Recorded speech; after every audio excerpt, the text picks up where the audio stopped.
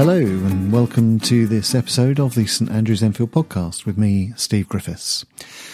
And in this episode we're going to be thinking about one of the most basic attitudes or values which we should hold not just as Christians but as human beings. And the attitude I'm talking about is kindness, showing kindness towards others and trying to make the world a kinder place. And to think about this topic, we're going to reflect together on one of the Psalms. We're going to think about Psalm 141, which is such a lovely psalm to think about. So kindness and how to put that at the forefront of our behaviour towards others. And I just want to say from the outset that generally speaking, I think that the world we live in is a beautiful place, filled with beautiful people who do beautiful things. Good far outweighs bad in our world, and we need to hold on to that. But we know that the impact of negativity, the consequences of negativity, far outweigh the size of its presence. This week I hurt my foot. I won't bore you with the story how, but I have a problem with a small part of my right foot, and the impact of that on my body far outweighs the physical size of the injury. I'm walking with a bit of a limp at the moment, and that's now hurting my hip, and I'm not able to sleep too well at night, which is making me even more grumpy than I usually am, and that's having a knock-on effect with some of my relationships. So a small injury, a small piece of negativity in my body is having far-reaching consequences. And so it is in the world in which we live. A beautiful world full of beautiful people doing beautiful things, but where there is negativity or evil, that can have a huge impact that far outweighs the size of its presence. And we see that in so many ways in our country at the moment. I'm based in the UK, so I'm talking about that. There's a political debate going on about Brexit as I am recording this. You probably know about that already. But the debate is one in which now people are calling those who hold other views the most terrible names: traitor, betrayer, delusional, selfish. When did it become okay to talk to other people like that just because they hold a different political opinion? When did it become okay to throw milkshakes and eggs over politicians? And in our UK context at the moment, when did it become okay to threaten MPs with rape and murder over social media just because they're following their consciences on a particular issue? How have we got to this? How has our society got to the place where that kind of thing has become normalised? And we see the huge impact of little evils in our social media too. The most nasty, unkind things being written in Facebook posts, people being humiliated and slandered and cyberbullied, even to the point where some people are taking their own lives. How have we got here? How have we got to this place? When did it become the social norm for such unkindnesses to be just the way we do things? It seems to me that if the world needs anything right now, more than anything, it needs kindness. And if the church has anything to offer the world, it must surely be a movement, a community of kindness, where we say kind things and we act kindly to one another and we do kind things in the wider community. The world is crying out for kindness. And I guess that's always been the case, but it does seem amplified in this sort of 24-hour news culture, this social media culture in which we can be absolved of ethical responsibilities because we're firing shots from the safety of a keyboard and a screen. We know that it's always been the case that the world needs kindness. And in the psalm that we're thinking about today, Psalm 141, it was the experience of David who wrote this psalm that he was on the receiving end of deep unkindness from others. And he wrote this psalm trying to work out how to deal with that. David recognised the unkindness in the nation, and he knew that as a follower of God, he had to find a way to live in that society without succumbing to the unkind words and behaviours that he saw all around him. And for us as Christians, I think we're in the same position. How do we live and act in a world that at times is deeply unkind without falling into the trap of being like that ourselves? How do we, as Christians, stick to our convictions about how to live for God in an age where there's so much pressure on us to engage with the tensions and the conflicts and the unkindnesses of the world? Because unkindness has become normalised. It's part of the social fabric now, and it's deemed to be acceptable in the realms of politics and social interaction. And bizarrely, to seek the way of kindness is seen by many as an odd thing to do. But as Christians, kindness has to be the norm. It has to underpin all that we say and all that we do as individuals and as a church. So how do we live kindly? How do we prepare ourselves to be kind people? Well, that's what Psalm 141 fundamentally is all about. And in this podcast, there's 4 things that I want to draw out from that psalm in this regard.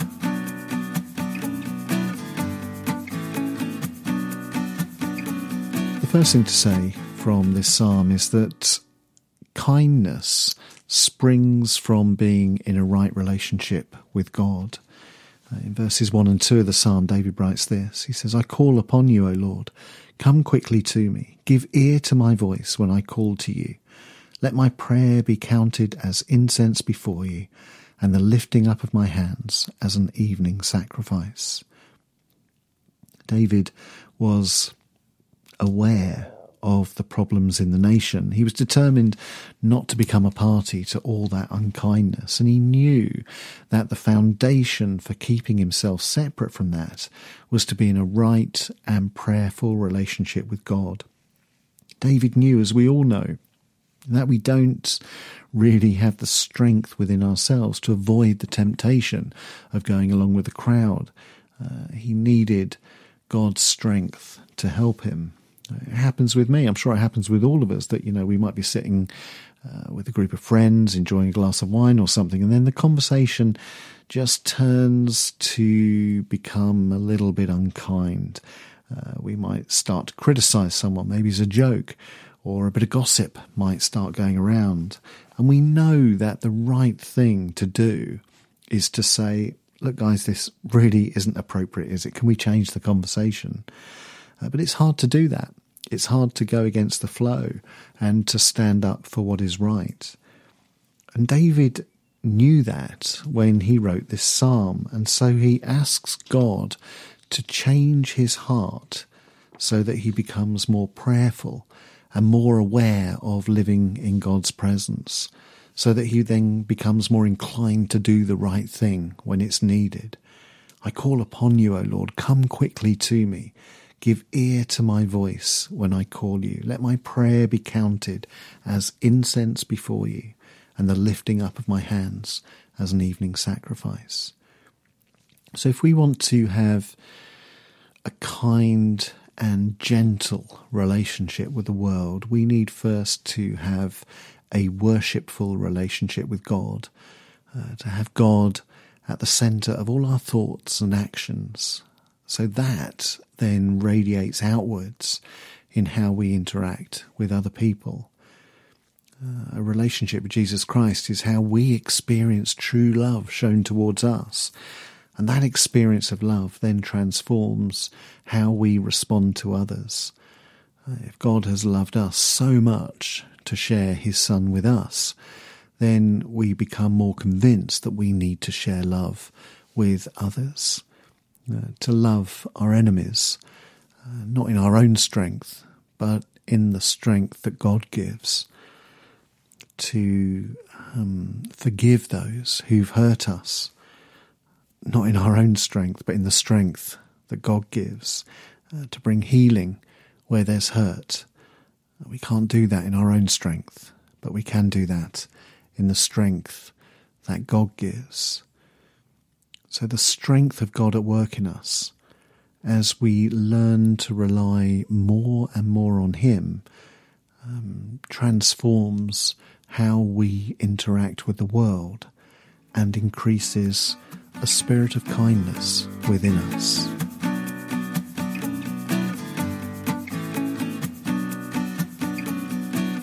So moving on to our second point from this psalm, that desire to serve God and to show kindness impacts what we say and how we behave.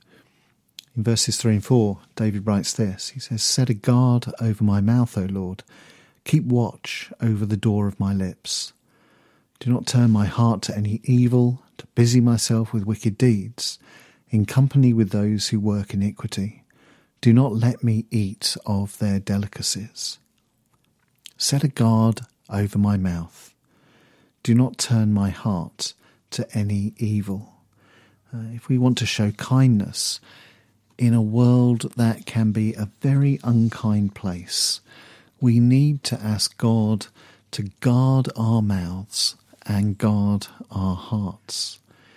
And it's interesting, isn't it, that David prioritises our speech here. Now, the Bible has got a lot to say about speech because we know that words can utterly destroy people. Words can utterly destroy communities. Gossip, slander, lies, criticism, spreading rumours. These are absolutely not the types of behaviour that are acceptable before God. They're absolutely not acceptable in the church. We mustn't gossip about one another. We mustn't talk about one another behind our backs. We mustn't criticise people or judge them. It's completely unacceptable to do that because it destroys lives. It destroys families. It can destroy the community. So set a guard over my mouth. Do not turn my heart to any evil. The gospel of Jesus Christ that we're called to live and proclaim is a gospel of soothing words, loving words, kind words, encouraging words. And it is a denial of the gospel to act any other way. We're called to build one another up. We're not called to tear one another down. That isn't the way of Christ. We should speak only words that heal and encourage.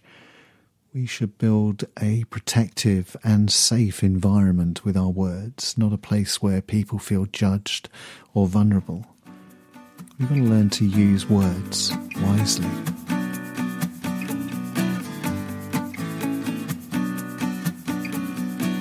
And that brings us on to the third point from this psalm, which is to say that correction is different from judgment, and that in our words we may be called to correct someone, but from a position of love and kindness and encouragement.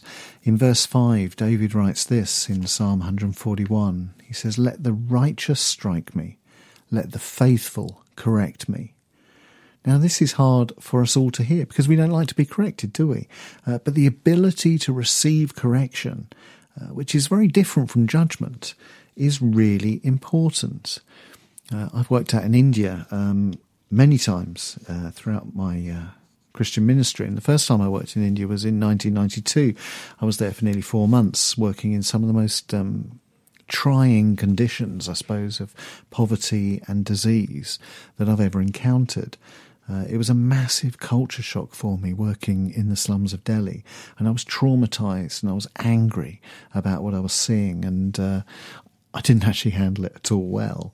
And one day, after I'd been there a couple of months, a Christian who we were working with took me to one side and he said, "You know, Steve, since you've arrived, I haven't heard you say a single positive thing about anything.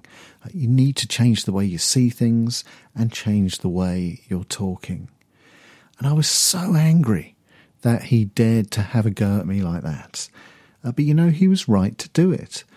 He wasn't criticising me. He wasn't judging me. He was just gently trying to correct my behaviour and build me up as a Christian and build me up as a human being. It was hard for me to hear, but he was right to do it. And it took courage on his part. And we cannot grow as Christians unless we are willing to be corrected. It's tough. None of us like to go through that experience, but it is necessary for our growth in faith. In the letter to the Hebrews, in the New Testament, it says this: "Let us spur one another on towards love and good deeds." And part of that spurring on is to correct one another in love. We're all broken people. We all need correcting. But it takes wisdom and courage to engage in that process. And it seems to me that as a church and as a nation, we seem to have lost the art of kind correction. And we seem to have replaced it with judgmentalism. A correction done properly is a kindness. It helps to edify and build character. Now, when we seek to correct someone, we need wisdom and discernment. Correction has to come from prayer and a sense that this is God's word to someone. Otherwise, it's just about us getting something off our chest. If somebody came up to me after one of my church services and said, "Oh, Steve, your sermons are a bit long, aren't they?" Then it's more likely that they're offering a personal opinion than an edifying correction. But if that person went away and prayed about it for some time and then came back and said, "Steve, thank you for your preaching ministry, the hard work you put into all your sermons. How can we best support you to improve your sermons so that they become more useful to the community?" Then that begins to look a little bit more like a kind and an edifying correction. So correction then is not judgment. Correction seeks to build up and edify. It doesn't seek to destroy or humiliate or embarrass.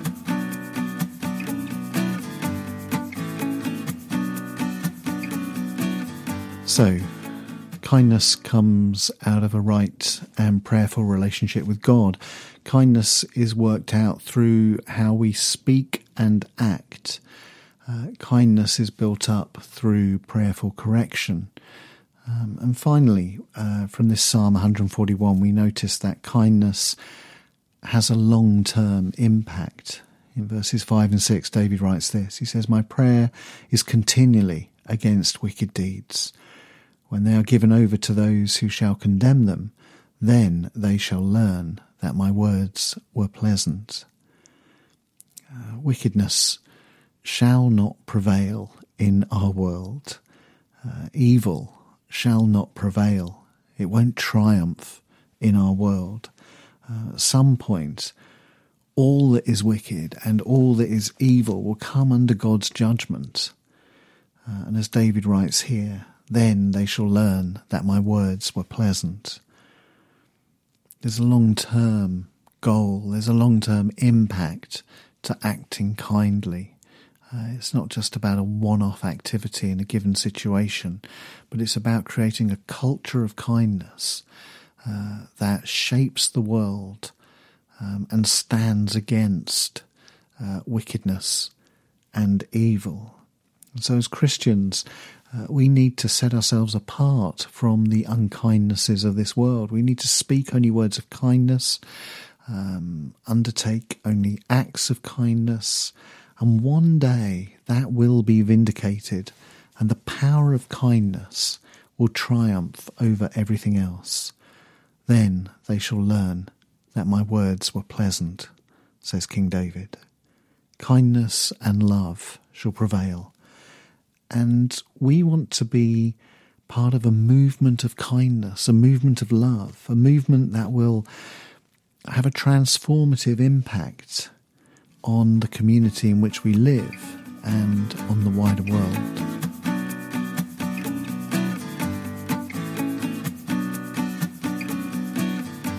So the lesson then really from Psalm 141 is quite simple. Be kind. Love one another.